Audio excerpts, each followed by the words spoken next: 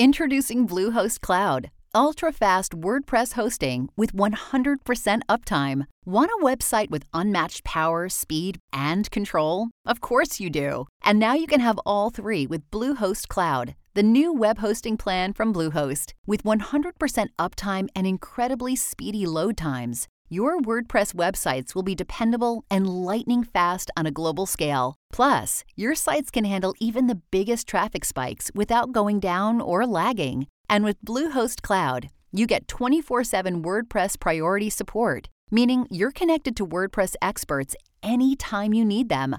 Not to mention, you automatically get daily backups and world-class security. So, what are you waiting for? Get Bluehost Cloud today by visiting Bluehost.com. That's Bluehost.com.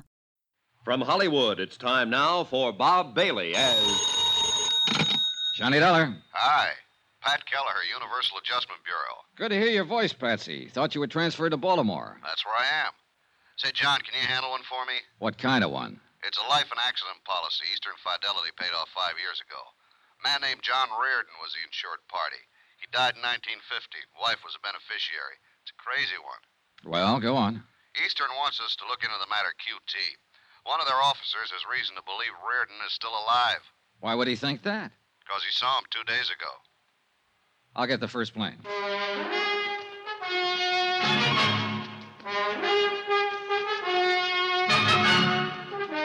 Tonight and every weekday night, Bob Bailey in the transcribed adventures of the man with the action-packed expense account, America's fabulous freelance insurance investigator. Yours truly, Johnny Dollar.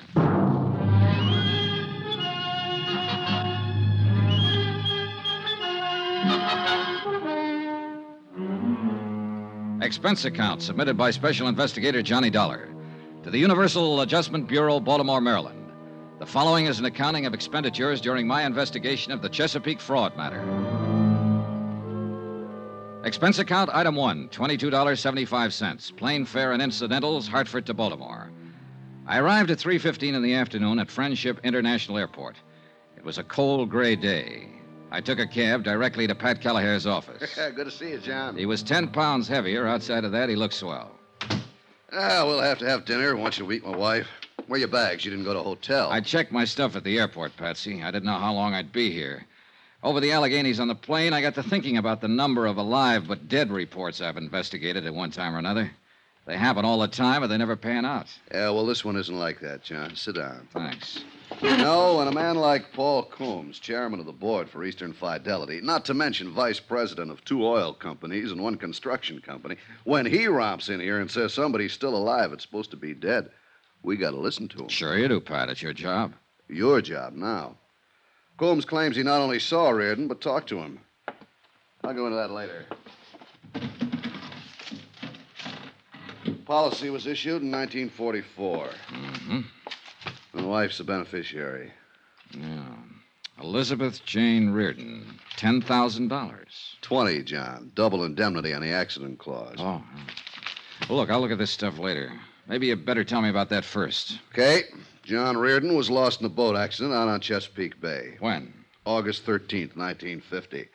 There were 4 people in the party. They went out for the afternoon on a power cruiser, and the thing exploded in the middle of the bay. Oh, yeah, I may have read about it. Was there a man named Sharpston involved? Yeah. Sharpston owned the boat. He and his wife were aboard, and another man named Blaine.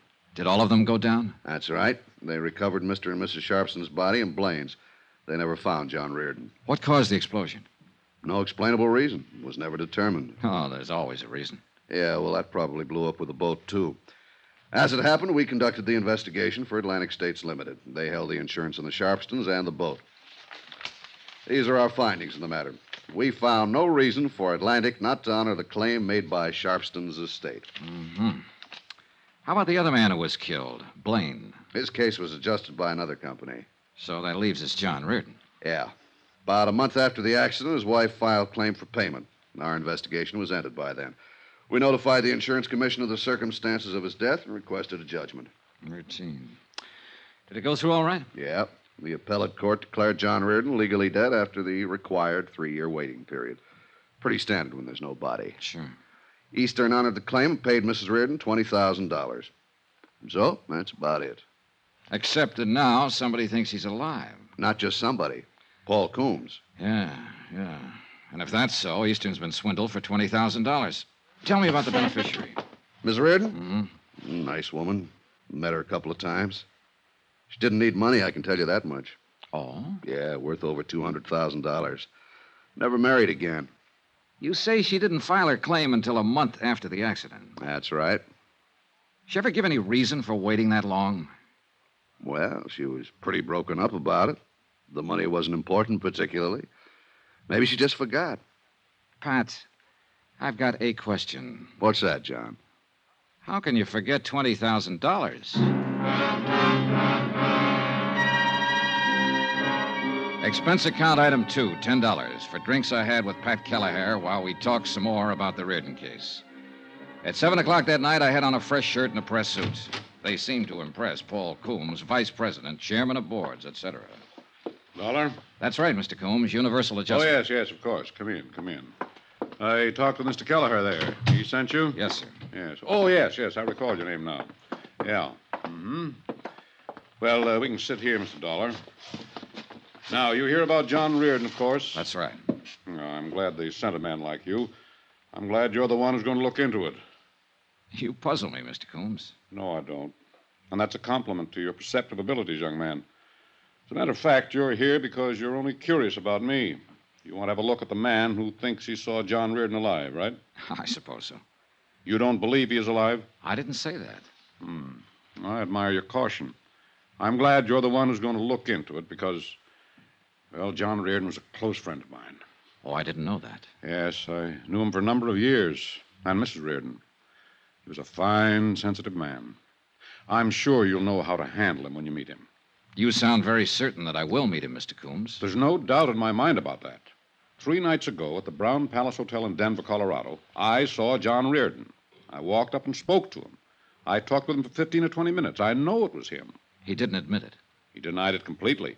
He told me his name was Frank Bauer and that he had lived in Denver ever since the war. Frank Bauer? Yes.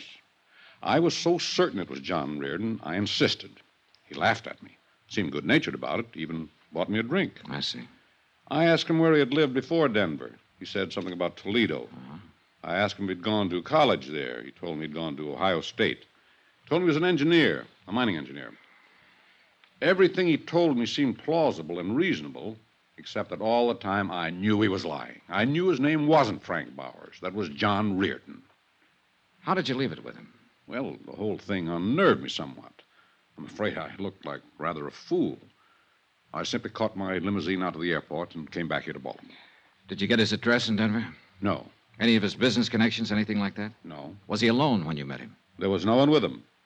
At the bar, he even ordered his drink the way John always ordered it. You know, like this. Oh, yeah.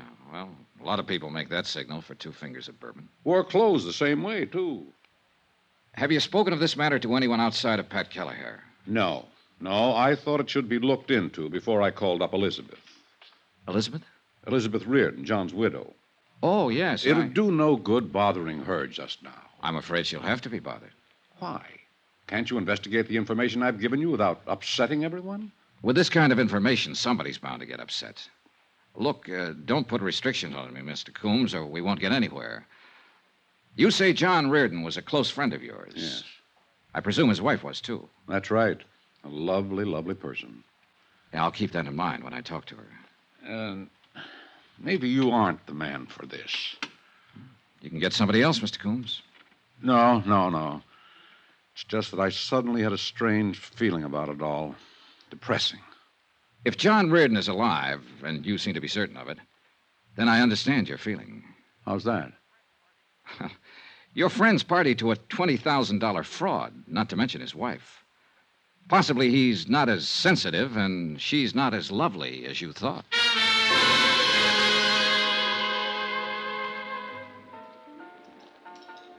I spent the rest of the evening with Pat Kelleher and his wife, hoping to see the bright lights and listen to some laughter.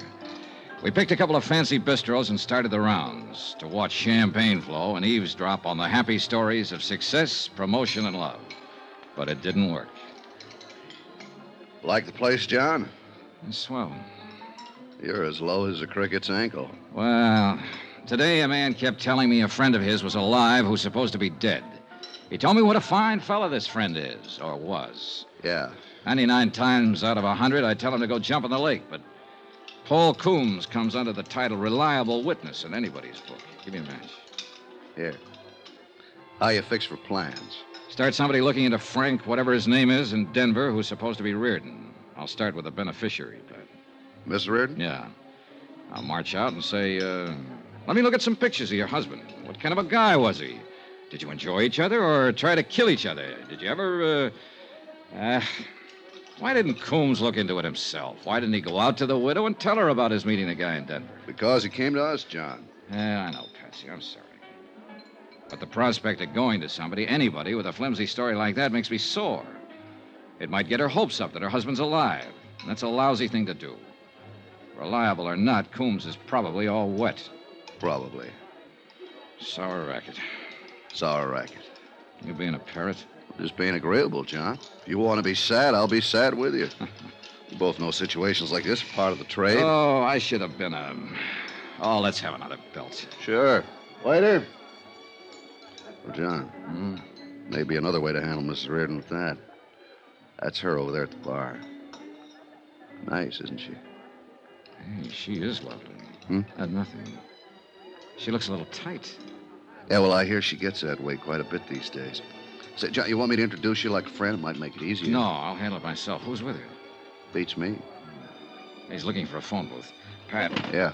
I may be able to find out what I want and not let her know what it's about. You mean right now? I mean right now.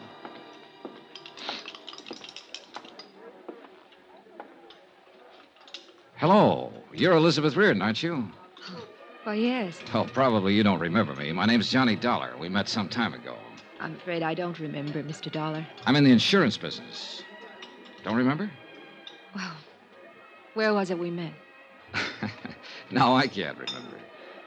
May I sit down? Well, I'm expecting someone who'll be back in a minute. Yes. Would you care for a drink? I have this one, thank you. Oh. How's John these days? John? Your husband, Mrs. Reardon. His name is John, isn't it? My husband's been dead nearly 5 years. Oh, I'm sorry to hear that. I mean, it must be... This is very awkward. That's all right.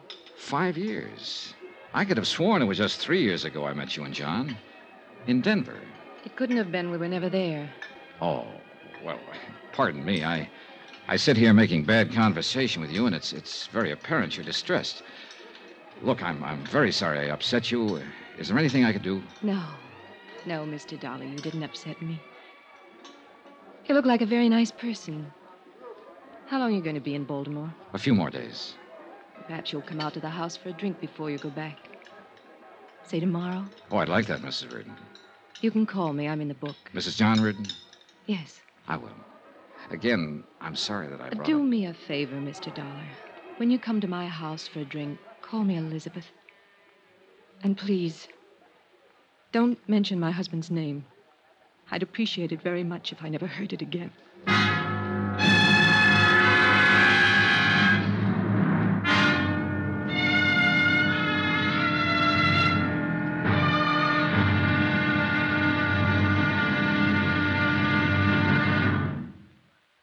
There'll be another exciting episode in our story of the Chesapeake fraud matter tomorrow. Tomorrow, a little talk to a widow who might not be a widow at all.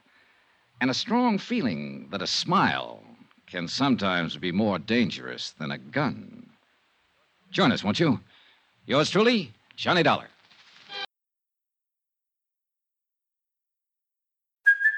Hey, it's Kaylee Cuoco for Priceline. Ready to go to your happy place for a happy price? Well, why didn't you say so? Just download the Priceline app right now and save up to 60% on hotels. So whether it's Cousin Kevin's Kazoo Concert in Kansas City, go Kevin, or Becky's Bachelorette Bash in Bermuda, you never have to miss a trip ever again. So download the Priceline app today. Your savings are waiting.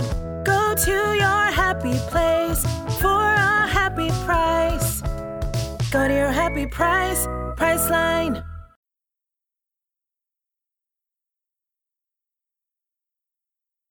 From Hollywood, it's time now for Bob Bailey as... Johnny Dollar. Pat Gallagher at Universal. How'd you make out with Miss Reardon? I met her. She thinks I'm an insurance broker or something. I told her I knew her husband when he was alive. In industrial hazard lying. Part of the business, John. Did you find out anything that'll help you? I found out she's pretty upset about everything in the world. That's the only report you have for Universal Adjustment Bureau? Oh, she invited me for cocktails. I'm going to call her later this afternoon and keep the date. Maybe I'll get some information then. Cocktails, say. You made out okay. Oh, shut up.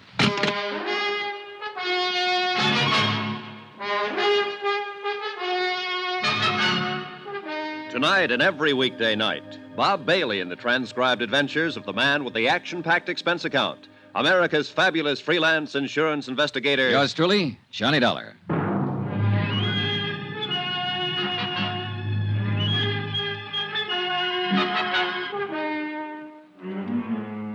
Expense account submitted by Special Investigator Johnny Dollar to the Universal Adjustment Bureau, Baltimore, Maryland. The following is an accounting of expenditures during my investigation of the Chesapeake fraud matter. Expense account item 3, $23.60, long-distance telephone call to George Hanley in Denver, Colorado. George is an old friend of mine in the private detective business. I told him about the report that John Reardon was still alive and living in Denver under the name of Frank Bowers. I requested him to gather information that would help in determining whether Bowers was really John Reardon or not. I spent the remainder of the day reading over the facts of the case as supplied to me by Pat Kelleher of Universal Adjustment. Expense account item 4, 10 cents, another phone call. This one to John Reardon's widow.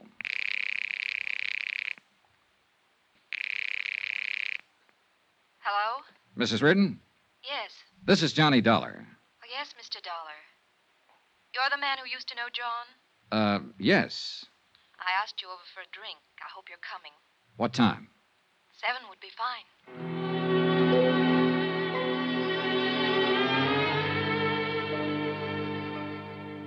I was at her home at 7 o'clock, knocking on the door. It was a nice home, and she seemed like a nice person. Even nicer than the night before. I asked you to call me Elizabeth, Mr. Dollar. I remember. Yes, you also asked me not to mention your husband's name. I wish you'd forget that. I was upset last night when we met. Forgive me? How's your drink? Oh, it's swell. I don't know why, but I feel I should explain myself a little more about saying what I did about John. I was very shocked at his death. I suppose I still am, even though it was 5 years ago. It always disturbs me when I'm reminded of it. Yet it's good to be reminded, I suppose. To know that he really is dead. That he won't come through that door anymore. That he won't telephone me from the office or make any plans with me. Does that make sense? I suppose so. We can drink another one. Sometimes things make more sense with a few drinks. Sometimes they don't make any sense at all, Elizabeth. That's right, too, Johnny. You know, I like you. I like you. Tell me about your business. You said insurance? Yes. You're a broker? Well, not exactly. A salesman? No. I'm an investigator. That must be terribly interesting work. I suppose you travel everywhere. Have you ever been to... She had a nice mouth. Soft, frank, wide-open eyes. A couple of times I was on the verge of telling her exactly what I was working on and why I was talking to her. But I didn't. Somehow I felt comfortable in the house. Over the drinks and music, we eventually got around to John Reardon. She told me of their 4 years' marriage that ended with his sudden death. Gave me everything I could possibly want to have. Why do I tell you all this? I never talked to anybody about it. Oh, I don't know. Possibly because you just want to talk to somebody about it. You're easy to talk to, Johnny. I was 19 when I was married. I'd never known another man. It was wonderful at first. Wonderful all the time, I suppose. I just wasn't grown up enough to realize it. Can I ask you a question? Surely. Did you really love him? Yes. I'm not convinced. Why? Oh, just a feeling. Well, I did. I'm not so sure he loved me. That's an awful thing to say. No, I don't think so. It's probably been on your mind a long time. You don't know me from a load of coal, but we've sat here and talked an hour. I think I know you. I think so, too.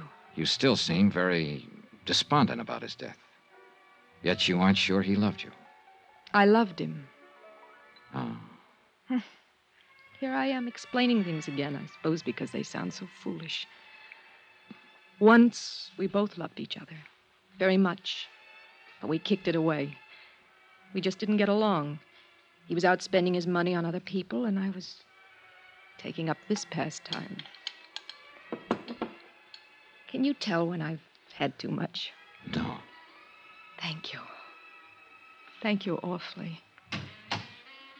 Oh, Hugh. Elizabeth. Johnny, this is Hugh Bryan. This is Mr. Dollar, Hugh. Hello, Mr. Dollar. How's your drink, Liz? Fine. Now tell me again, who is this? This is Mr. Dollar. What's your business, Mr. Dollar? I haven't seen you around before. Obviously, you just met Miss Reardon, or you'd never start drinking with her. I wouldn't. No. That's true, Liz, isn't it? He was a friend of John's, Hugh. Well, that's nice. I don't think I ever heard him mention your name. I was a friend of his, too. As a matter of fact, his attorney. Hugh, you don't have to do this in And front since of John me. is no longer here, I've undertaken to look after some of the problems he left behind him, as an old friend would. Elizabeth, say goodnight to Mr. Dollar. Now, look here, say Hugh. goodnight to him. He's just leaving. Maybe it's better right now, Johnny. Good night. Do you want me to leave? She just said it would be better. I'll call you at your hotel. Good night. Good night, Mr. No, you still have something in your glass. Finish your drink. Okay. An old friend of John's. That's good. Very good. It is? She picked you up in a bar last night. I saw her. I was with her. You never knew John Reardon in your life. You have no business being here, and I don't like cheap opportunists invading her home. Evidently, you can talk to her any way you want to, and she'll take it. Why, I don't know. But don't talk to me that way. I don't have to take anything. You were just leaving, weren't you? Hugh Bryan was a large, bristling sort of man with a smooth manner. I didn't like him, and he didn't like me. Expense account item 5, $18. Even cab fares, lunches, etc., in and about Chesapeake Bay, talking to the principals connected with the boat explosion death of John Reardon. One of these was Lieutenant Jack Halverson, United States Coast Guard. You want some coffee? If I have to go out in that wind to get it, no. Make it right here for just such occasions. Just a sec, I'll plug her in. There. Brother, someday. It's nice in the summertime. Now, what can I do for you? Tell me about the boat going down. You made out the report for the Coast Guard. You mean the Sharpston's boat? Yeah. We have a reliable witness who thinks that one of the passengers, a man named John Reardon, didn't go down with it at all, that he's still alive. You said you had my report. Those are the facts. But you picked up 3 bodies. Why not the 4th? Why not Reardon's? Well, we searched the bay for a solid week looking for his body. We used every piece of equipment at our disposal. We did everything we could. But you didn't find him. First, you come in here complaining about our weather. Now you're mad about the way we were on the Coast Guard. I'm sorry. It's a very lousy-sounding apology. What do you want to find out? How that boat exploded? Why you couldn't find Reardon's body if you found the others? Now, look, if a bunch of rich jerks want to take a high-powered boat out and they don't know the first thing about high-test fuel or engine running, they're doing it at their own risk. That help? Yes, something. I wish you could have put it on the report. That's my ideas, buddy. The report just has the facts. Now, for the other, about finding Reardon. I don't know why. He blew up, went down, or drifted out to sea. If his body had been in the bay, we'd found it. Was there a chance he might have survived and been rescued? All we had left of the boat was pieces of wreckage. And if he was rescued, it was never reported, and I wouldn't know about that. Could that have happened? Sure. I could be an admiral tomorrow,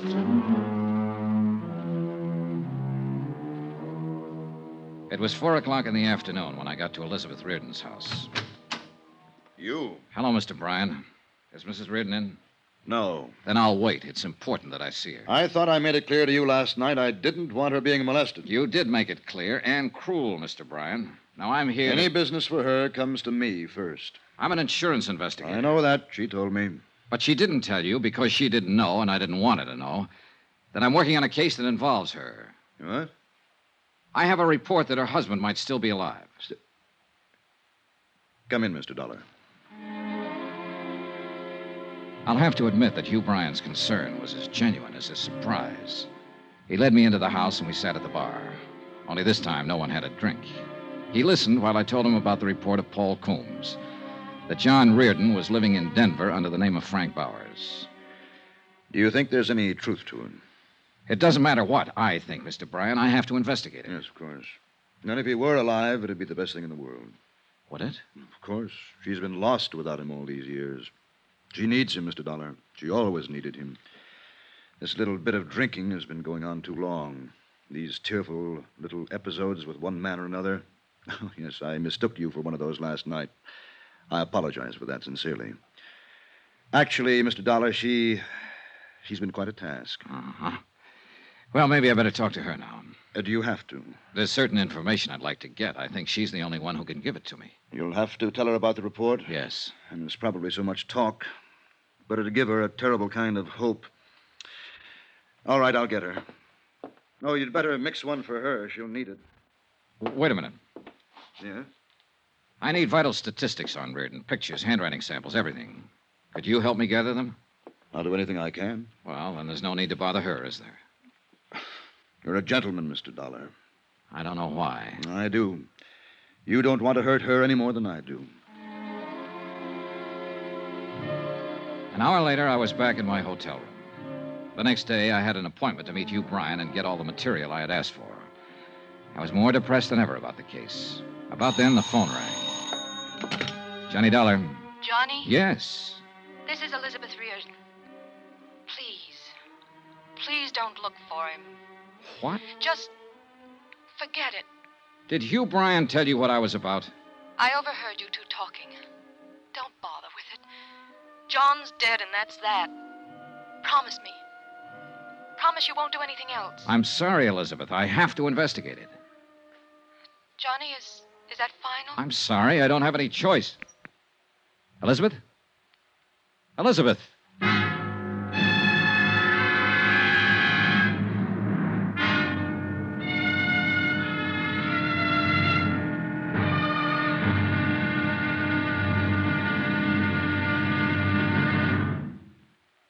There'll be another exciting episode in our story of the Chesapeake fraud matter tomorrow. Tomorrow, a trip to Denver and a look at a man whose gun makes it pretty emphatic that he doesn't want to be looked at. Join us, won't you? Yours truly, Johnny Dollar.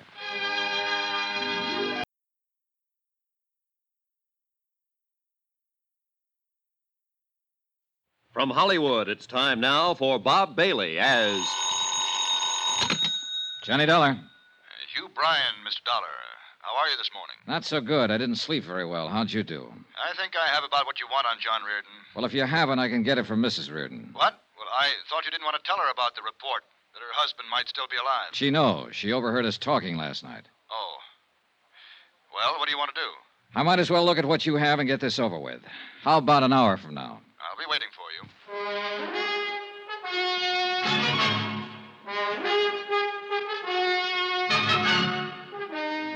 Tonight and every weekday night, Bob Bailey in the transcribed adventures of the man with the action-packed expense account, America's fabulous freelance insurance investigator. Yours truly, Johnny Dollar.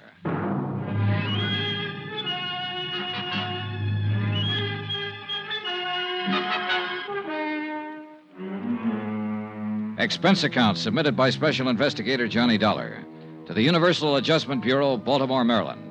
The following is an accounting of expenditures during my investigation of the Chesapeake fraud matter. Expense account item 6, $1.50. One collect telegram from Denver, Colorado. I've located Frank Bowers as per your request. Cursory investigation discloses little evidence that would lead me to believe he might be the John Reardon of Baltimore. Looks like a ham bone to me, Johnny. What do I do now? Signed, George Hanley, George Hanley Investigations Incorporated, Denver, Colorado. Item 7, $2. Same thing. Telegram from me. Things are about the same way here. Sit tight. I'll see you in a day or two. Love, Johnny. Once the telegrams were out of the way, I walked 3 blocks from my hotel to the office building of Hugh Bryan. It was an impressive place full of lawyers and doctors. Hugh Bryan looked a little haggard when I saw him. It took me a while to get all this together.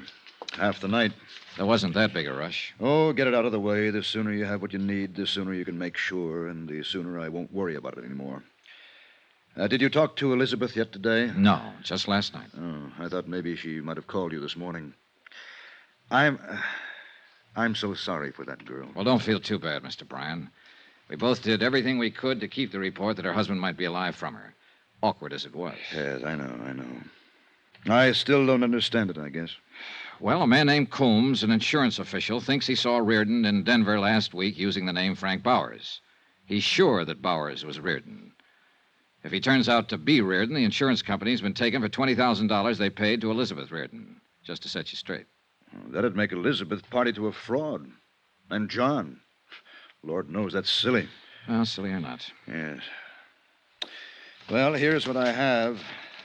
Now, this is one of the last pictures taken of John Reardon. Mm-hmm. Have the negatives? Yes. Here. And these are some vital statistics on him. The physical part I got from his doctor. Mm-hmm. He stood an examination about a month before the accident. This the doctor's name here? Yes. Now, these other things are in his background and education. Here, a copy of his marriage license, birth certificate. How did you get hold of these things? Well, I handled a lot of business for John, filed a lot of his papers for him. These were just packed away. It took a while to find them. Hey. A copy of his fingerprints? Oh, would those help? More than any of this other stuff. Fingerprints aren't standard papers in anybody's file. Before John went in the Army, he did some engineering work for the proving grounds in Aberdeen. Oh. He was fingerprinted there. It was a gag at the time. He had a set of his own blown up and put on the wall in a picture frame. You know, just a joke. Yeah. I dug them out of his personal things. Now then, here's a copy of his financial records, tax returns and whatnot. I spent about an hour in Hugh Bryan's office going over material that would help me in the investigation. The pictures and fingerprints were the most helpful items. After I'd finished, I went back to my hotel, packed my bags, and checked out.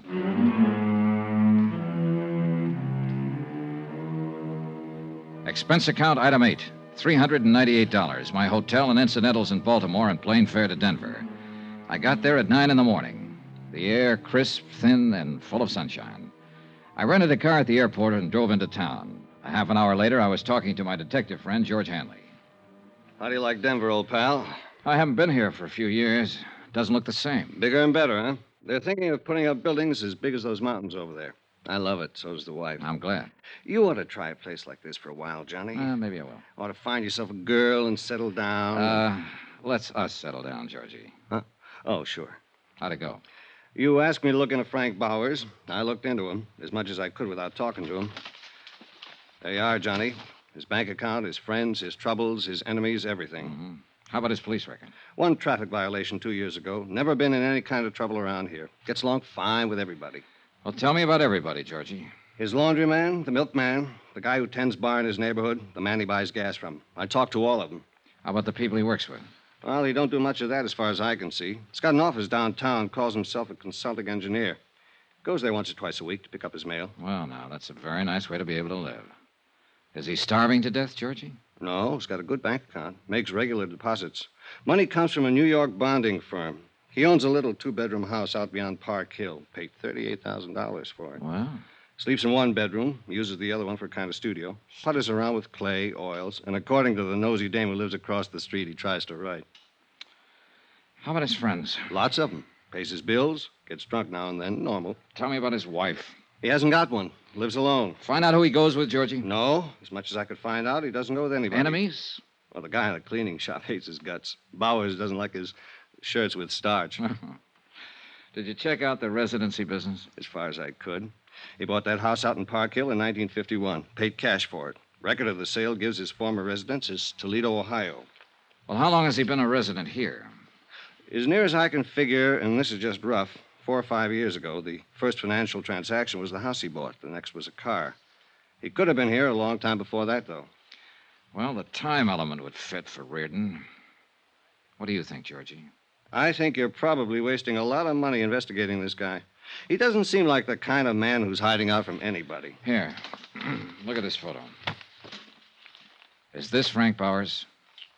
Yeah, I'd say so. 5'11", 170, olive complexion, no scars, no glasses, brown hair, about 35. Could be him from that, yes. This is a picture of John Reardon. And the description is Reardon's. What do you want to do now? Keep on it.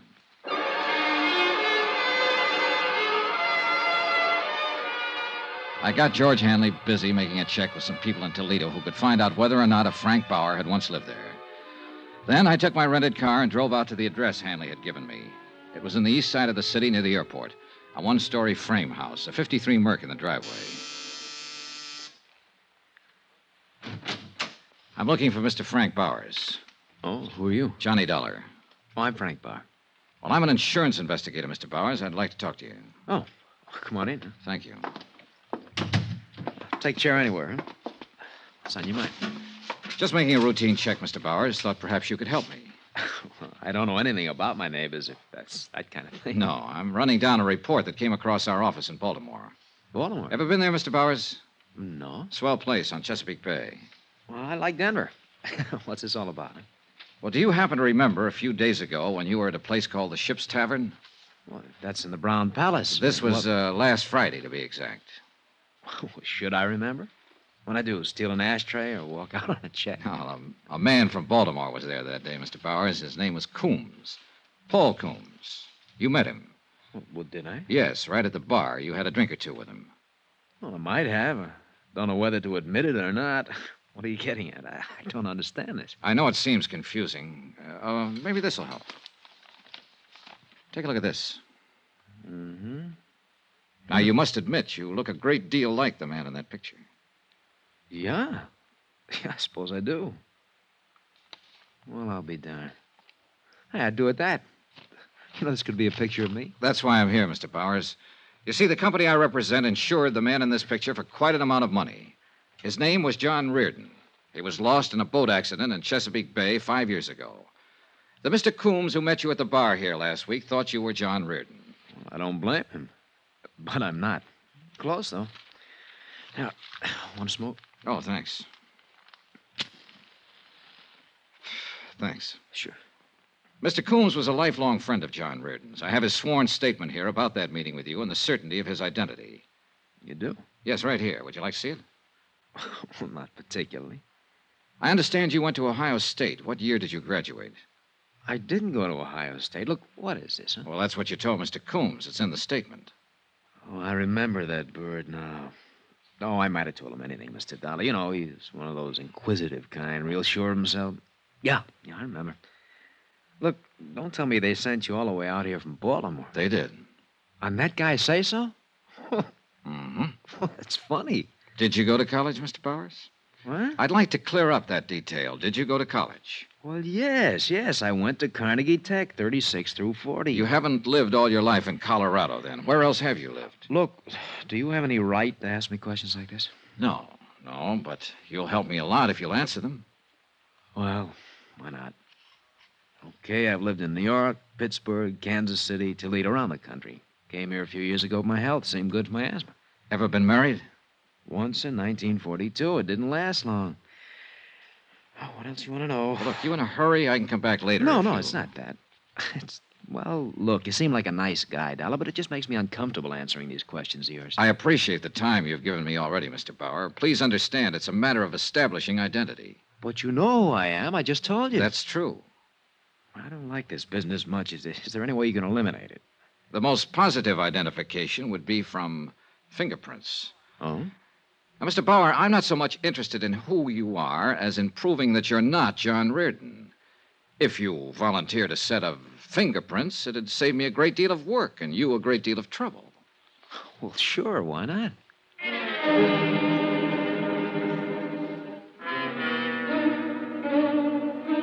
We drove downtown together to George Hanley's office and used the portable fingerprint kit.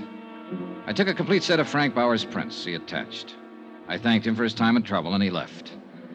If he was trying to cover something, it certainly wasn't apparent from his conversation or reactions. There had been a moment when I was sure he wasn't Frank Bauer. On the other hand, I was sure that he wasn't John Reardon. That cuts it, Johnny. Right thumb and index prints don't match at all. Oh, not even close, George. And I thought I was getting somewhere. I found out he was never in Toledo, or at least never registered or licensed as an engineer. Well, these prints do it. When you going home, Johnny? Oh, I don't know. There's no reason to stick around any longer. This is crazy. You proved your case with the prince. He was too anxious to help me prove it, Georgie. You ask any ordinary man on the street 2 personal questions about himself, and he'll tell you to go jump in the lake. You ask him for his fingerprints, and he's liable to smash you. So? Get on him. Stay with him 24 hours a day. Get a couple of other men. It'll cost you money. Get busy. Expense account item 9, $200, detective service. I didn't believe Frank Bowers. I didn't believe his background. And most of all, I didn't believe his fingerprints.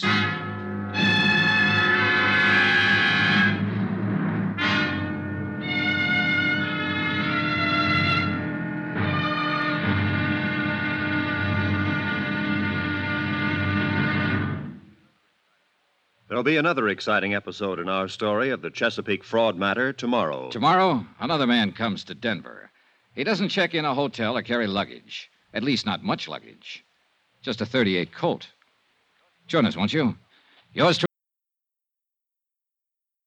Say goodbye to your credit card rewards. Greedy corporate mega stores, led by Walmart and Target, are pushing for a law in Congress to take away your hard-earned cash back and travel points to line their pockets. The Durbin-Marshall credit card bill would enact harmful credit card routing mandates that would end credit card rewards as we know it. If you love your credit card rewards, tell your lawmakers, hands off my rewards. Tell them to oppose the Durbin-Marshall credit card bill.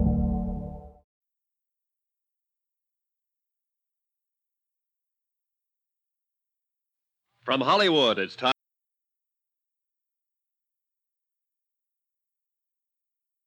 From Hollywood, it's time now for Bob Bailey as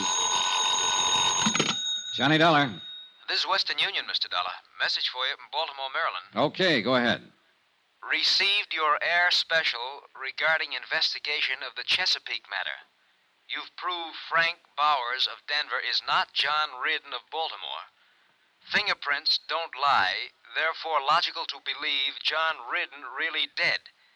Come on home, your expenses are running too high. That's signed Pat Kelleher, Universal Adjustment Bureau. Should I mail this to you? No, that's all right. Can I send an answer? Yes, sir. Pat Kelleher, Universal Adjustment Bureau, Baltimore, Maryland. Fingerprints don't lie, but people do. All the time. For all sorts of reasons. It may be finished as far as you're concerned, but I'm just beginning. Love, Johnny.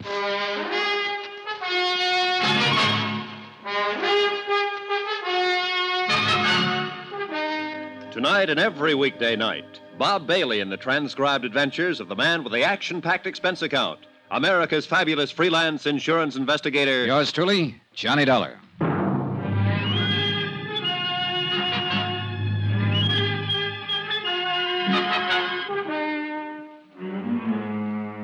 Expense account submitted by Special Investigator Johnny Dollar to the Universal Adjustment Bureau, Baltimore, Maryland.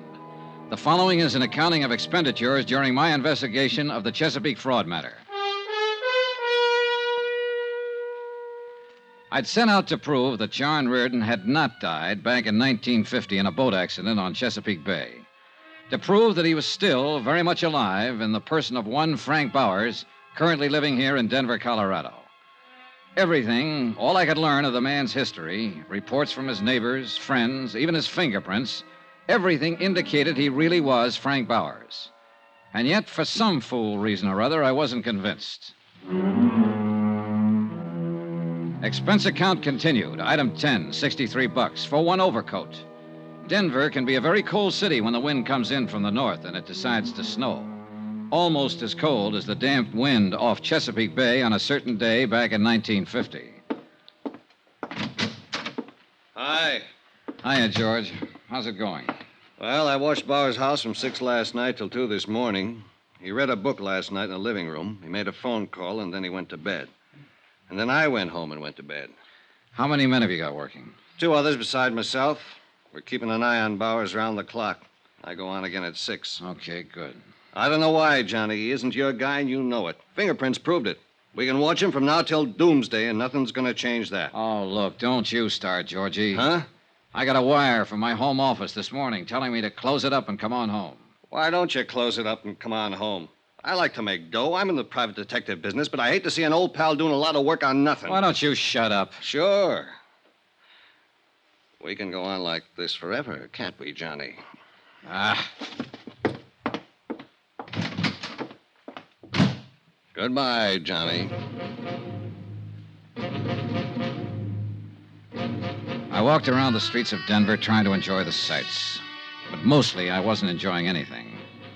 I was thinking about the whole case from beginning to end, and my only reason for hanging on and being stubborn about it was the fact that Frank Bowers had been too anxious to cooperate, too anxious to help me prove so easily that he was not John Reardon. And then something else happened. He got anxious once more. Yeah? Mr. Dollar, this is Frank Bowers. Oh, hello. You didn't tell me where you were stopping. Phoned everywhere in town. Wondered how you made out. Made out? Yeah, with my fingerprints. Oh, yeah. Well, they don't match at all. Oh, then I'm not your man. Guess not, Mr. Bowers. Well, I was just curious. Didn't hear from you after you took the sample of my prints. Well, that was pretty nice of you to help me out. How can I thank you? You could buy me a drink if you want to. Hey, you're on. All right, meet you at 6 at the Ship's Tavern. It was the voice of a confident man again. An overconfident man. The kind who sandbags in a poker game, who knows about a boat ride and a horse race. And so help me, I knew I was right about him. Expense account, item 11, $14, booze.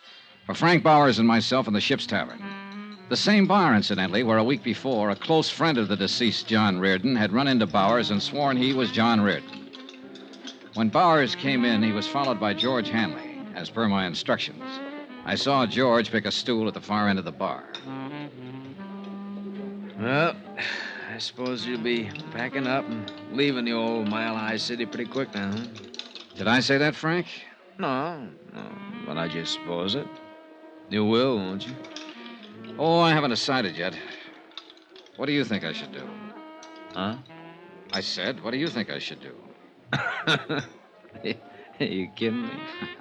Well, maybe I'm just kidding myself. But you don't seem like the kind of fella you should be, somehow. No, I don't. Huh? No. Now, you were too nice about answering questions when I came out to your house the other day. Too nice about letting me fingerprint you so I could compare the samples with John Reardon's prints. Too nice about calling up and asking how it all came out. Came out bad, thank you. I'm a pretty nice fella. Yeah, that's what the book says. What book? I had a private detective friend make one up on you before I even got here. Friends, enemies, money, and whatnot. All very nice. Of course it is. You know what your trouble is, Dolly? You don't trust anybody. I'm a nice fella, and you don't trust me. You don't believe what you see. I believe the fingerprints don't match, if that's what you mean. You're the bird I don't believe. Hey, should I get sore? If you want to. I'm not gonna. You know why? Because I'm a nice fella. Sure you are. But you ought to get mad when a man calls you a liar. Oh, you didn't call me a liar. I meant to. You're a liar. You know what? I'm not a nice fella all the time. I'd kind of like to hit you in the face or something right now. You're needling me. Am I? Uh-huh. I think I better call up a girl I know, see what she's doing for dinner.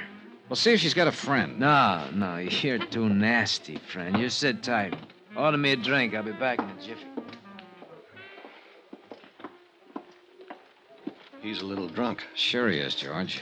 He's also worried. Any particular reason for getting him that way, Johnny? Yes, he's using the booth in the lobby. Scoot out there and see if you can get a line on who he might be calling. Right. A long 10 minutes later, Frank Bowers came back to the bar. He was weaving a little when he got on the stool next to me. George Hanley followed him back inside and took his place at the end of the bar again. She's busy. Took her a long time to tell you that. She's a girl who takes a long time with everything. Oh, what's her name? Huh? What's her name? The girl you just called. Oh, Rita. Rita. Well, here's to Rita. Come on, drink up. You might have to eat with me. I don't want to drink to Rita, and I don't want to have dinner with you. What do you think of that? Huh? I thought you were a nice fella. Remember? God bless you. Hold on. Hey! Johnny? may have something with this bird at that. How come, George? That call he just made, long distance to Baltimore. I got that much. He said he'd never been there, didn't know anyone there. Keep an eye on us, Georgie. You betcha, pal.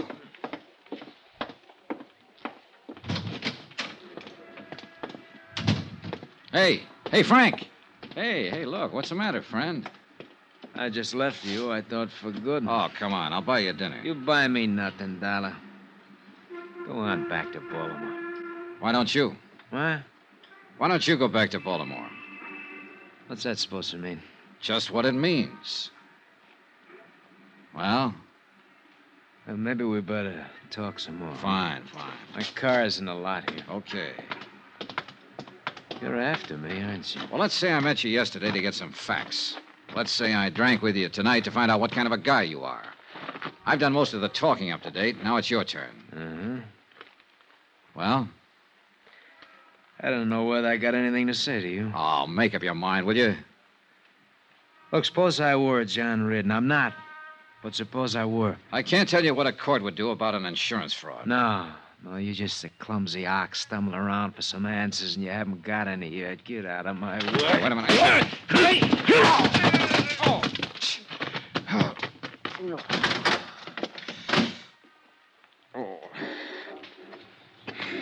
He's a very handy fella. I didn't want to interfere, Johnny. Stay on him. See where he goes, what he does, Georgie. Hurry. You all right, pal? Sure. Hurry. I wasn't all right at all. Frank Bowers was not only big, but fast, and he caught me off guard. I went back through the hotel lobby up to my room and lay down on the bed, and I waited for the phone to ring.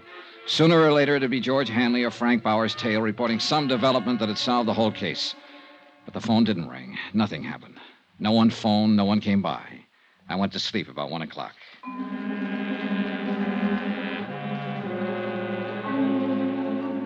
The next morning, George Hanley called and asked me how I was feeling after the punching session in the parking lot. He reported that Frank Bowers had jumped in his car, driven straight home, and gone straight to bed. Expense account item 12, 48 cents, postage. Cost of mailing a sample of Bowers' fingerprints to Washington, D.C. At 8 o'clock that night, I had another phone call. Hi, baby. This is George Hanley. How do you feel? Okay, what's up, Georgie? I'm still keeping my eye on Frank Bowers. He's nervous, all right. Been staying in the house all day. I can see him walking back and forth in the living room. He must have smoked a package of cigarettes every hour. Uh-huh. Has he used the phone? Yeah. Looks like long-distance stuff again. You know, place the call, hang up, then wait for the operator to call back. Possibly Baltimore again. Possible. How about it? I'm thinking. Where are you? Right across the street from his house. Be right out. The heater in my rented car wasn't working that night. I remember that part very well.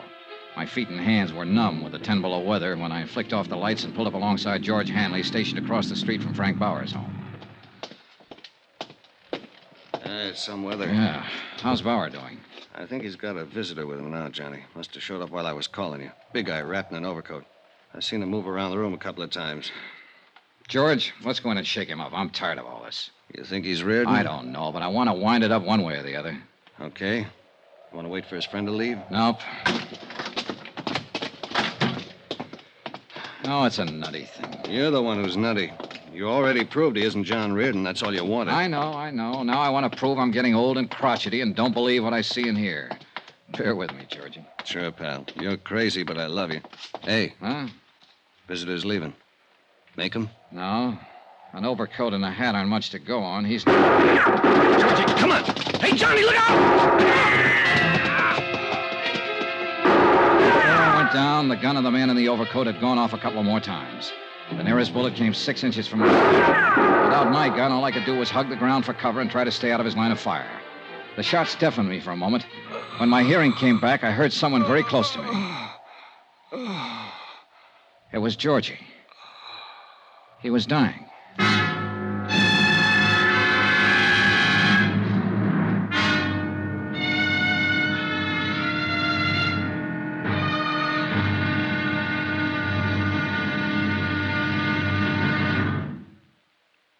There'll be another exciting episode in our story of the Chesapeake fraud matter tomorrow. Tomorrow, proof that an insurance case is one thing, murder of a pal is something else. Tomorrow, the wind-up. Join us, won't you? Yours truly, Johnny Dollar. From Hollywood, it's time now for Bob Bailey as... From Hollywood, it's time now for Bob Bailey as... Johnny Dollar. This is the operator. Ready with your call to Mr. Pat Kelleher in Baltimore. Go ahead, please. Hello? Hello, Pat. I got your wire. What's all this? What happened? We're still trying to find out. The man calling himself Frank Bowers was killed an hour ago. George Hanley, one of the operatives I had watching him, was killed, too. We've got a vague description of the killer. Are you all right? Yeah, but I'm going to be tied up with the police here. Well, you need money for bail or anything like that, just draw a draft on the company. I'll confirm it. Thanks, Pat. Too bad about your friend. Yeah, he was a good guy. I want to find out who killed him.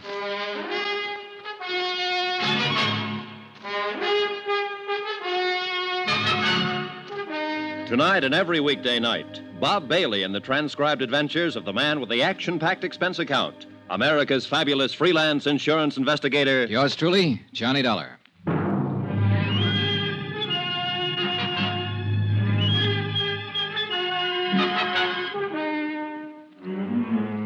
Expense account submitted by Special Investigator Johnny Dollar to Universal Adjustment Bureau, Baltimore, Maryland. The following is an accounting of expenditures during my investigation of the Chesapeake fraud matter. Expense account continued. Item 13, a quarter for some aspirin. It turned out to be a long night. Several homicide officers arrived at the double murder scene within a matter of minutes and got right down to the business at hand. Frank Bowers had been shot to death. George Hanley had been shot to death. Lieutenant Tom O'Neill was in charge, a big blond man who seemed to know what he was about. Okay, let's see that ID again. Here you go.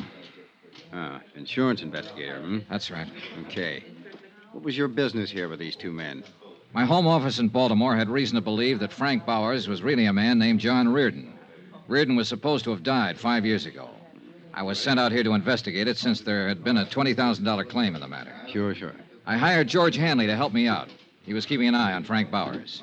I came out earlier tonight to give him a hand, and the shooting began. Any idea who did it?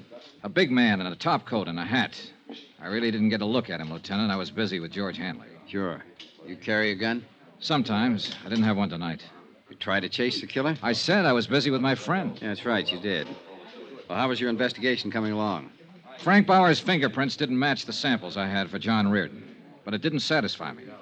There were a lot of things about him personally I couldn't accept. I harassed him a little last night, and he got pretty excited and slugged me. This was after I found out he'd been trying to call Baltimore. Who in Baltimore? I don't know. Well, tell me about this harassing. We'll make a check with the phone company. Well, I needled him purposely, trying to scare him into a blunder. I think I was doing pretty good. I'll never know now. Uh-huh. What else you got to say about your case? Well, that's about it, Lieutenant. It is, huh? Well, that's all I got to say because that's all I know about it. Next time, be careful with your needling tactics, boy. I was doing what I thought best on the case. Sure you were. You were doing swell. You let a friend of yours get shot down in front of your eyes. Not to mention the other guy. You can't give us a description of the killer or a hint at the motive. Now, maybe George Hanley wasn't a friend of yours at that. Why, you... Dad, take it easy, kiddo. Take it easy. That was below the belt, and I'm sorry. You've had quite a night. Nobody in your business or mine knows what's behind the door when he kicks it in. I'm just a cop trying to get straightened out, so I push too hard sometimes. We'll get it taken care of. Nobody walks in a man's house and shoots him down without somebody hearing something or seeing something. I mean, somebody besides you. Now, my men will cover every house in the block, in this whole area if we have to. Bound to be somebody somewhere. The dogged Lieutenant O'Neill turned out to be 100% correct. In fact, he turned out to be 300% correct. For by 11 o'clock the following morning, his men had located 3 different people who had information about the brutal murders of Frank Bowers and George Hanley. The first was a man named Randall who had lived across the street. He had seen Bowers open his front door and admit the unknown killer. He said he wore glasses. The second was a paper boy who had come to collect while the killer was there. He stated that the killer and Bowers were arguing when he came up to the door. The third witness, a housewife, gave the most important information as to the man's description. He was a good deal taller than Mr. Bowers. How much taller? 3-4 inches at least. I saw him standing in the doorway from here. He had on a brown tweed topcoat. My husband has one just like it. How old would you say he was? 45. Have you ever seen him before? No. Would you know him if you saw him again? Yes, anywhere. You got that good look at him, huh? Yes, the porch light was on. Here's something, Dollar. Lieutenant O'Neill had issued an all-points bulletin based on the combined descriptions given by the witnesses. In the meantime, his men had checked the local cab companies and found out that one of the drivers had carried a fare to Frank Bowers' home at 8 o'clock in the evening. The cab driver verified the housewife's description of the suspect and added the important information that he'd picked up the man at the airport. When that was checked, it was found the man had come in on a plane from the east at 5:45 in the afternoon. He had used the name Orrin Williams.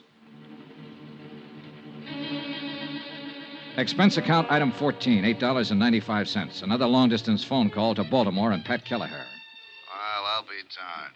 Do you have to stay there, John? Of course I have to stay here. I'm a material witness. Not to mention the fact that a pal of mine was shot down. Don't get on your high horse, John. It was just a question.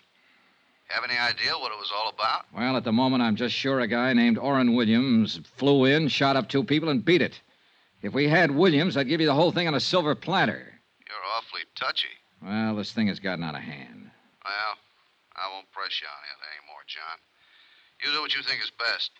As far as the company's concerned, it's really not our business anymore, is it? It's our business until it's cleared up. Well, I mean Bowers. He wasn't John Reardon. Dollar? Hold it, Pat. Yeah? Answer from Washington on your wire. Yeah? Here. Let's see. Pat. Yeah? It is our business after all. Huh? The lieutenant here sent a hurry-up request to Washington on some of Bowers' fingerprints I mailed a couple of days ago. They check out. I don't get it. Bowers was John Reardon. Oh. Well, where'd you get the samples of Reardon's prints that didn't check out? From Hugh Bryan, Reardon's attorney. I better call him. Don't you dare. Don't open your mouth. I'll handle it when I get there. Tell me about this fella, Hugh Bryan. According to the phone company, that's the man Bowers was trying to call in Baltimore. I told him all I knew, and Lieutenant O'Neill listened thoughtfully. It became apparent from that point on, since Bowers' true identity had been established through Army records, that the bulk of the case could be concluded not in Denver, but in Baltimore. Expense account item 16, $216, plane fare and incidentals, Denver to Baltimore. I arrived at 10:15 in the evening, checked with the Baltimore police, who had been informed of the case by Tom O'Neill in Denver. At his request, they'd taken no action as yet. From the police station, I went directly to Hugh Bryan's residence. The house was English, conservative, and expensive. The fire in the living room looked cheerful when the door opened. Elizabeth Reardon did not look so cheerful. Hello, Johnny. Hello, Mrs. Reardon. Didn't expect to find you here. No, I suppose not. I never expected to see you again. Elizabeth, I have something to tell you. Don't tell me now, Johnny. It's about your husband. All right. I want to tell Mr. Bryan, too. He's upstairs in his study. Wait. Look, I've done what I thought best about all this, and I'm trying to do what's best now. It doesn't make any difference, Johnny. I'm a married woman again. Huh? Yes. Hugh and I were married this morning. Excuse me. I walked in and watched John Reardon's widow, alias Frank Bowers' widow, now Hugh Bryan's bride, disappear up a column stairway. The news that she had married Hugh Bryan cleared up some of the small doubts in my mind. When Bryan came back down the stairs with her, he looked anything but the happy bridegroom. Hello, Dollar. You're a late caller. Yeah, I'm sorry about that. Congratulations. Thank you.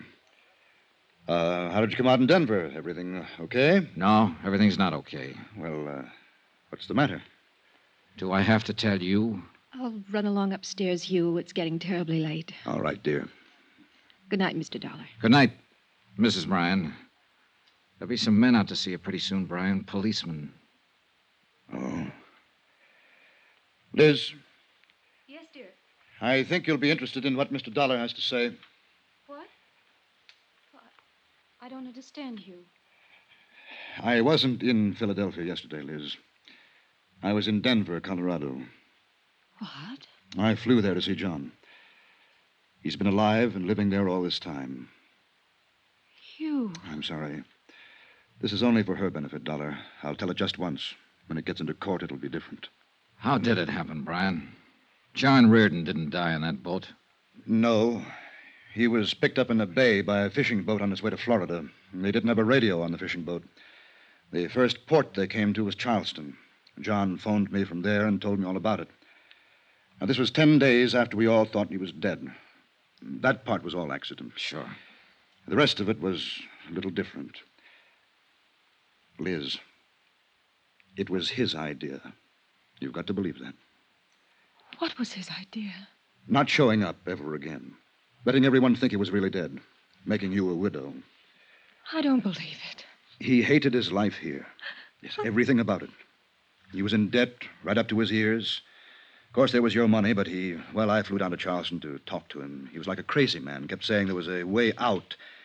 I didn't know what he meant at first. Then he came right out and said it was his chance to get away from all the things he hated. He knew how I felt about you then, how I feel about you now. He said I could have you for a price.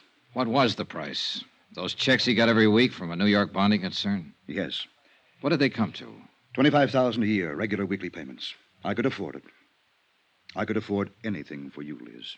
Did he come right out and tell you he hated me? He just said he wanted to get away from everything. And it went that way for 5 years. I believe I asked you to marry me every 6 months. Yes. But that didn't work out either. And then, one day, along came Johnny Dollar. How does it feel to be so efficient, Mr. Dollar?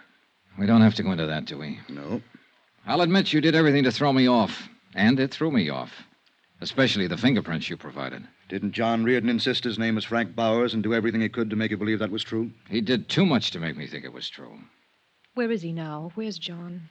He's dead, Mrs. Bryan. Oh. Truly dead now. He was shot to death last night by Mr. Bryan.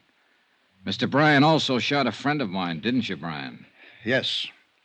John got scared, called me, said he was going to tell everything to Dollar, blow the whole thing. Hugh. All I wanted out of this was you, Liz. He didn't want you. I did. Last week you decided to marry me. It took you 5 years to do that.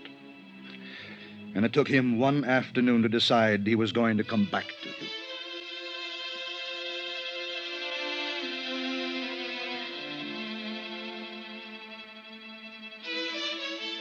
The proof that John Reardon's widow is guilty or not guilty of a fraudulent insurance claim is a matter for Eastern Fidelity to decide. The matter of Hugh Bryan and 2 murders is a matter for the courts.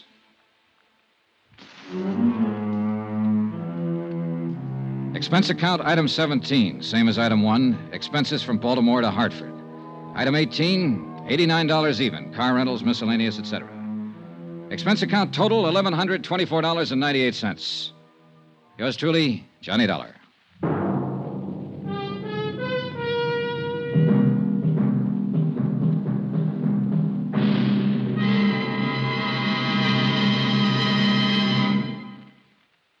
Remember, please, there'll be a new exciting story on Johnny Dollar beginning next Monday. Next week, a quiet, sleepy little town in Mexico and a beautiful senorita that, well, things didn't stay quiet and sleepy for long. Join us, won't you? Yours truly, Johnny Dollar.